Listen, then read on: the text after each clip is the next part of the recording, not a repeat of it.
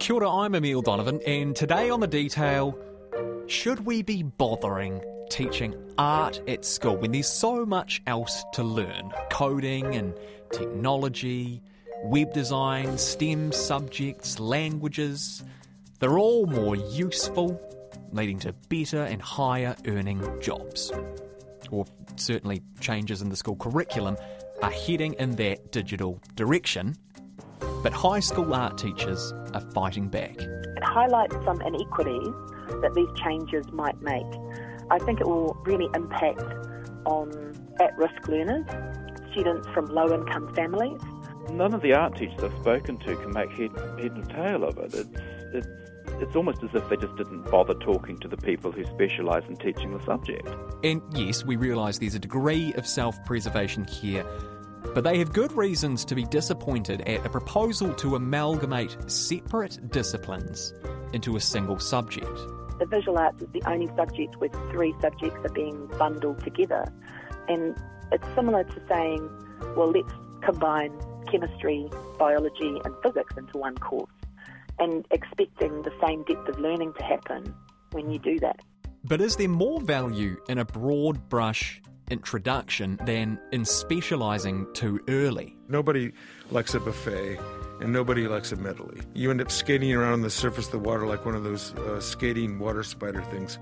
Some see this as symptomatic of a wider malaise towards traditional art forms, which has been going on for some time. The focus on arts and the creative areas seems to be diminishing in our schools, and that's a huge concern. And there are suspicions education administrators see these disciplines as a nice to have, a way of rounding and polishing the doctors and lawyers and professionals of tomorrow, and missing the wider benefits an art education can bring. An artist doesn't look at a blank piece of paper and have a crisis. They see a potential, learning how to generate a constant flow of ideas and make the ones that have potential work and into something substantial. And of course, these are things that I think personally are incredibly valuable resources for anyone to have, particularly if you are putting a focus on job-ready skills. That's arts commentator and journalist Andrew Paul Wood. More from him in a minute. But first I'm speaking to Esther Hansen, an art teacher at a high school in South Auckland. Hansen's organised a petition urging the government to reconsider these changes. I asked her to explain exactly what is being proposed. The proposed changes for level 2 and 3 for visual arts is that they're going to unbundle the 5 visual art subjects, which are painting, printmaking, sculpture, photography and design, to collapse art down to 3 subjects: photography and film, design, and a subject called visual arts, which will be a combination of painting, printmaking and sculpture. Students can still do each of those separate areas, but they can only get credits in one now. What is the justification behind that idea? There's been some talk about printmaking and sculpture being smaller cohorts of students. There was a technical report put out by the ministry that talks about all of the changes they're proposing and their reasoning and their evaluation of those changes. But the reasons for the changes aren't really obvious to me. It could be related to cost cutting, and it could be related to an idea that those hands-on practical arts are perhaps not as useful as some of the digital art forms, like photography and design being privileged above the hands-on painting, printmaking and sculpture. So those students who are doing both painting and printmaking at our school would have to choose one or the other. If they wanted to take another subject in the visual arts, they would have to take photography or design. So for kids who don't have access to technology, that would limit their options. And sometimes taking 2 visual arts is students' pathways to university because they're both university entrance subjects. So that might limit students being able to get into university entrance courses. That would be for a pretty small number of students though, wouldn't it? It is, from the technical report, the ministry noted that it was going to affect 1,440 kids. So that's a whole school of kids across the country. And that was only based on 1 year of data. We have students who do level 3 subjects over 2 years, so they weren't considered in that data. So there's a greater number of students being affected by that change than has been recognised. I know for a fact schools in Christchurch and in Auckland where students are encouraged to take at Year 12 painting, and then at Year 13 they take printmaking at Level 3, both. So they would essentially lose a whole course of credits that they would normally have in their program because they'd have to choose one or the other. It's similar to saying, well, let's combine chemistry, biology and physics into one course, and expecting the same depth of learning to happen when you do that. So let's say you're a Year 13 student, you're really good at making art with your hands, you're not so good at the other stuff. You want to head to university and study fine arts. At the moment, you could study sculpture, printmaking and painting at 7th form, those would be 3 of your 5 subjects, and earn credits towards university entrance from all 3. Under these proposed changes, you could still study all 3 if you wanted to, but you'd only earn credits for 1 subject. The changes that are proposed for my students in my class, it would affect 5 or 6 students this year, because 5 or 6 students take both painting and printmaking. 4 of those students are Tongan, 2 are Māori, and I would say 2 are in the gifted and talented group. For them, I think it highlights some inequities that these changes might make. I think it will really impact on at-risk learners, students, that we're kind of worried about having pathways and keeping pathways open for students from low-income families who might not have access to technology. So definitely, like I saw last year when I was dropping off art kits to kids at home during lockdown, I dropped off kits to kids living in mansions, but I also dropped off kits to kids living in very poor conditions, sometimes with a large number of people living in a small 3-bedroom house. There might be 5 or 6 kids plus adults living in those houses, and they might have one device between 4 kids. They're not privileged to be able to work on photography or work on Photoshop for design during lockdown because they just didn't have the access to the internet and the time on the device. And painting and printmaking allows those students to keep working on stuff. Not every kid has access to the internet 24 hours a day or to a device or to a camera. So the reducing of those practical art subjects will really limit opportunity for some of our at-risk learners. Andrew Paul Wood wrote a piece about these proposed changes for the Big Idea website. I asked him to explain some of the differences between the different disciplines. Painting covers has a lot, a couple of thousand years of history behind it. It's a 2-dimensional medium. It's about taking skills from things like drawing and manipulating areas of colour on a flat surface in order to either create a complex pattern or to create the illusion of reality beyond it, as though you're looking through a window. I mean, there are multiple different ways of doing painting, but it's a completely different kettle of fish when you're looking at sculpture, because that's a 3-dimensional medium. You're concerned about how real light and real shadows work together, how the forms work in the 3 dimensions, and there's so many different considerations with materials. I mean, what are you working in? Are you working in clay? Are you working in found materials, wood? What are you doing? Painting, by comparison, is a relatively easy thing to resource because you really just need paint and a flat surface. Sculpture, you need materials to work in, space to work in, lots of specialised tools. Photography, if you want to compare that with moving image, which was one of the proposals, was to combine the two. Photography, you're taking a still image, so the practice and theory of composing an image in a still photograph is quite different to what you're doing when you're creating a moving image, because moving image combines all sorts of things. You have to script what's happening, follow something moving through time. You have to be able to edit it to get the finished product. So those are 2 completely different sets of skills. I mean, I don't see how you can easily combine those 2. Most art teachers come through from art school with an understanding of all these things, but a lot of them have got their own specialist practices that they're drawing on. That's what makes them who they are and able to provide the resources that they do, because they know this medium really well, and they're able to communicate that.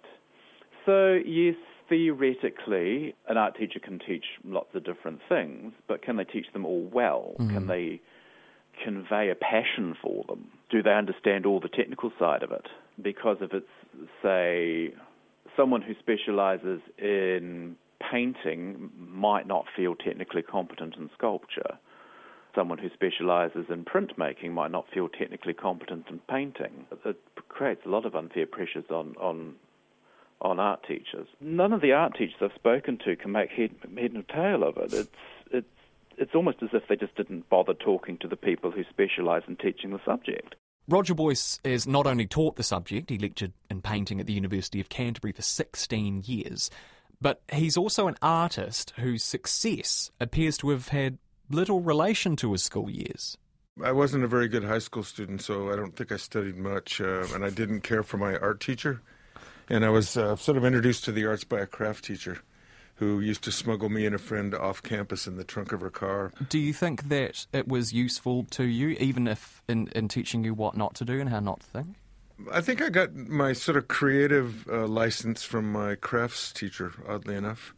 And I was always drawing. I've been drawing since, I can't remember when I didn't draw. And the reason I'd keep drawing is because people would sort of look over my shoulder and admiringly, and girls would sort of think it was swell. And so I kept drawing because of that. I kept drawing for the reason that Freud says people pursue talent, which is to get paid or laid. Honestly, that's what Freud says. Some people might argue a broad approach to learning about art is actually the best way to go about it. Some educators argue specialising too early can paint students into a corner, pun very much intended, and that exposing someone to a wide variety of disciplines and styles can unlock the imagination and encourage thinking outside the box, which is what you want. But Boyce isn't a fan. He says honing artistic skills takes focus, and this new broad brush approach is an inferior way of nurturing talent. Basically, the whole move towards interdisciplinary study as opposed to separate areas of discipline, in a sense, like painting, sculpture, filmmaking, photography, that sort of thing, it's ideologically driven, and it's also driven from a sort of a conceptual footing as opposed to any sort of real curricular outcome footing.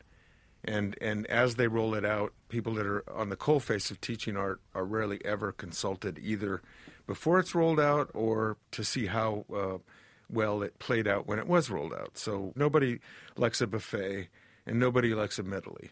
And to really sink deeply into a particular discipline prepares you to pursue other disciplines. So on the other hand, if you're doing a smattering of things, a buffet or a medley, you end up skating around on the surface of the water like one of those skating water spider things. You don't really ferment in it. And so you don't even really understand in the end what it is to make art, or what it is to be a creative, or what it is to take advantage of that broad, ever-stretching span of contemplative time.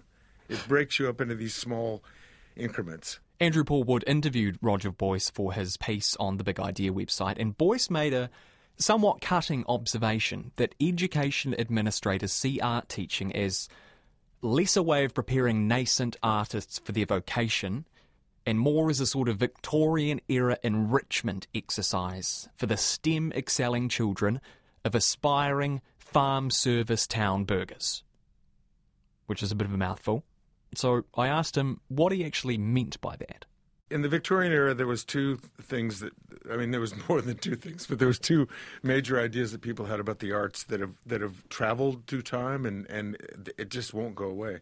Is that the masses weren't benighted because of their low wages, poor housing, bad health, and imbibing of lots of gin because of their miserable lifestyles. It was just a lack of culture. And that if you built these temples of culture and brought them in there, that all of a sudden you'd lift them up, elevated. The notion of art as being elevating and ennobling arrives from that. On the other hand, if you're landed gentry or the son of a prosperous merchant or a prosperous manufacturer, then the whole point of culture in that case was to sort of soften your rough edges and make you think in less mercantile ways and to prepare you for society and in a sense to polish you as an individual. And that's what I meant. but I sort of abbreviated it to speak about the sort of sons and daughters of farm service towns being prepared for society. So what, seeing art as a way of rounding off the character and the personality of somebody who is in the end going to go into, engineering or be a doctor or something along those lines? Yep. Uh-huh. What's wrong with that? There's nothing wrong with that. But the fact is, considering, at least my position is, that art is the flowering of all of our endeavors, that without art we're pretty much just contributors to sewage outfalls into the ocean. That and the way that we know ourselves historically, etc., is almost wholly reliant upon the art that each generation produces, as opposed to, let's say, a historical or theoretical notions of what happened before. I think we get the truest pictures of who we are, both in the present and from the past, by the visual record that we leave. And so if, in fact, you're not either turning out in a casual way without schooling or turning out in a schooled formal way, people that are making art of the highest caliber, the culture has failed. It's that old classic line, science and medicine and knowledge, these all allow us to live, but art and expression and culture, these are the reasons to live. But here's a question. Can you learn to be an artist?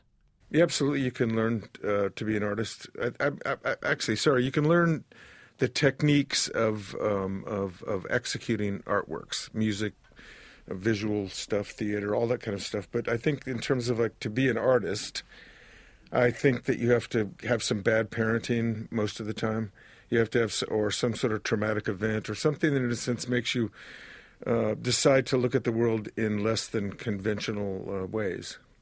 Do you think you need to study art in order to become an artist? Or at least do you think that studying art makes people better artists?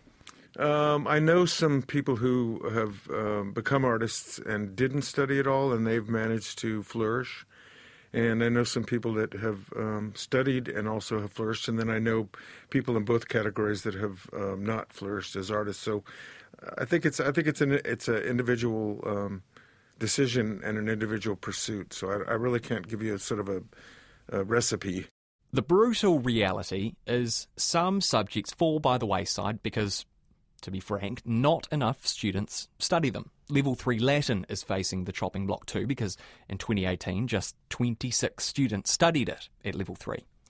Printmaking and sculpture have better numbers, about 300 students around the country take the subjects at Level 3, but they're also resource intensive. Printmaking requires a printing press and materials.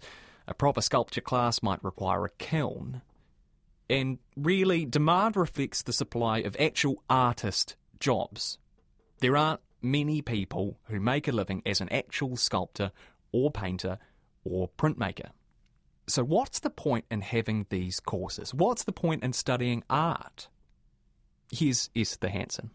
I think education is more than just a pathway to a job, whatever subject students select, and that it's about growing young people that are filled with aspiration, with capabilities, with vision for themselves and for the world around them. I think to just say it's about a career pathway or a job is sort of minimising what education can do for students. I think it should lead to a career pathway, but it should lead to a career pathway where the student is sort of lit up about what they're going to do and how they're going to, impact the world around them. The focus of education has definitely shifted since we've had, national standards come in the primary schools. I think that there's been a real focus on what can be measured or evaluated. National standards with literacy and numeracy being a real focus in primary school and over recent times. The arts in general play a really important part in developing creativity, engagement with the world around them, so the students get to engage with their peers, their sense of who they are as themselves, but also their communities, and it develops a sense of imagination. So art is a skill set, but it's more than a skill set. You can learn to draw, and you can be taught how to improve your drawing. You can develop your own style of drawing, but it's also about fostering a sense of exploration, being curious, experimenting, being a risk taker, and play.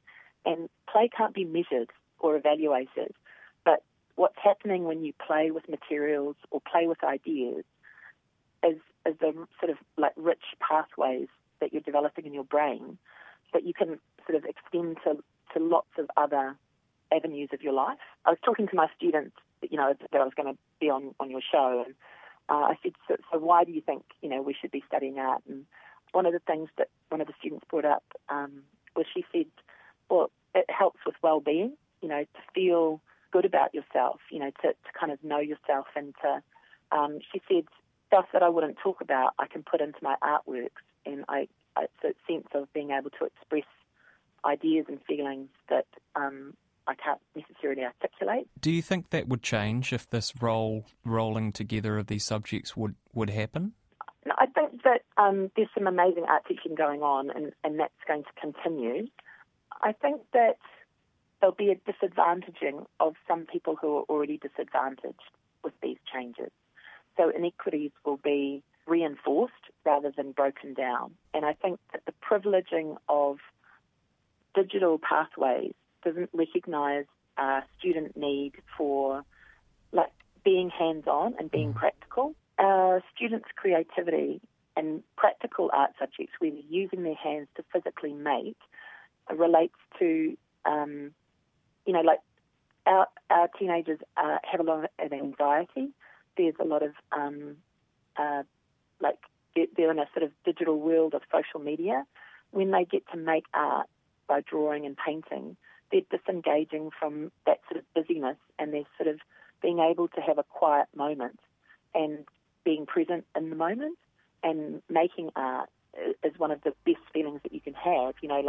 When you pull up the paper from the print, or you put the last sort of coat of varnish on the painting, and you sort of stand back and look at what you've made, there's a sense of wonder about the world, and then sharing that with other students and with their peers and with their parents, get them talking about the ideas that they've been expressing in those artworks. That's it for today. I'm Emile Donovan. The Detail is brought to you by newsroom.co.nz and made possible by RNZ and NZ On Air. You can download us free to your mobile phone every day on any podcast platform, and if you want to get in touch, email us, thedetail@rnz.co.nz. Alexia Russell produced today's episode, Jeremy Veal engineered it, and thanks to Andrew Paul Wood, Esther Hansen and Roger Boyce. Mā te wā.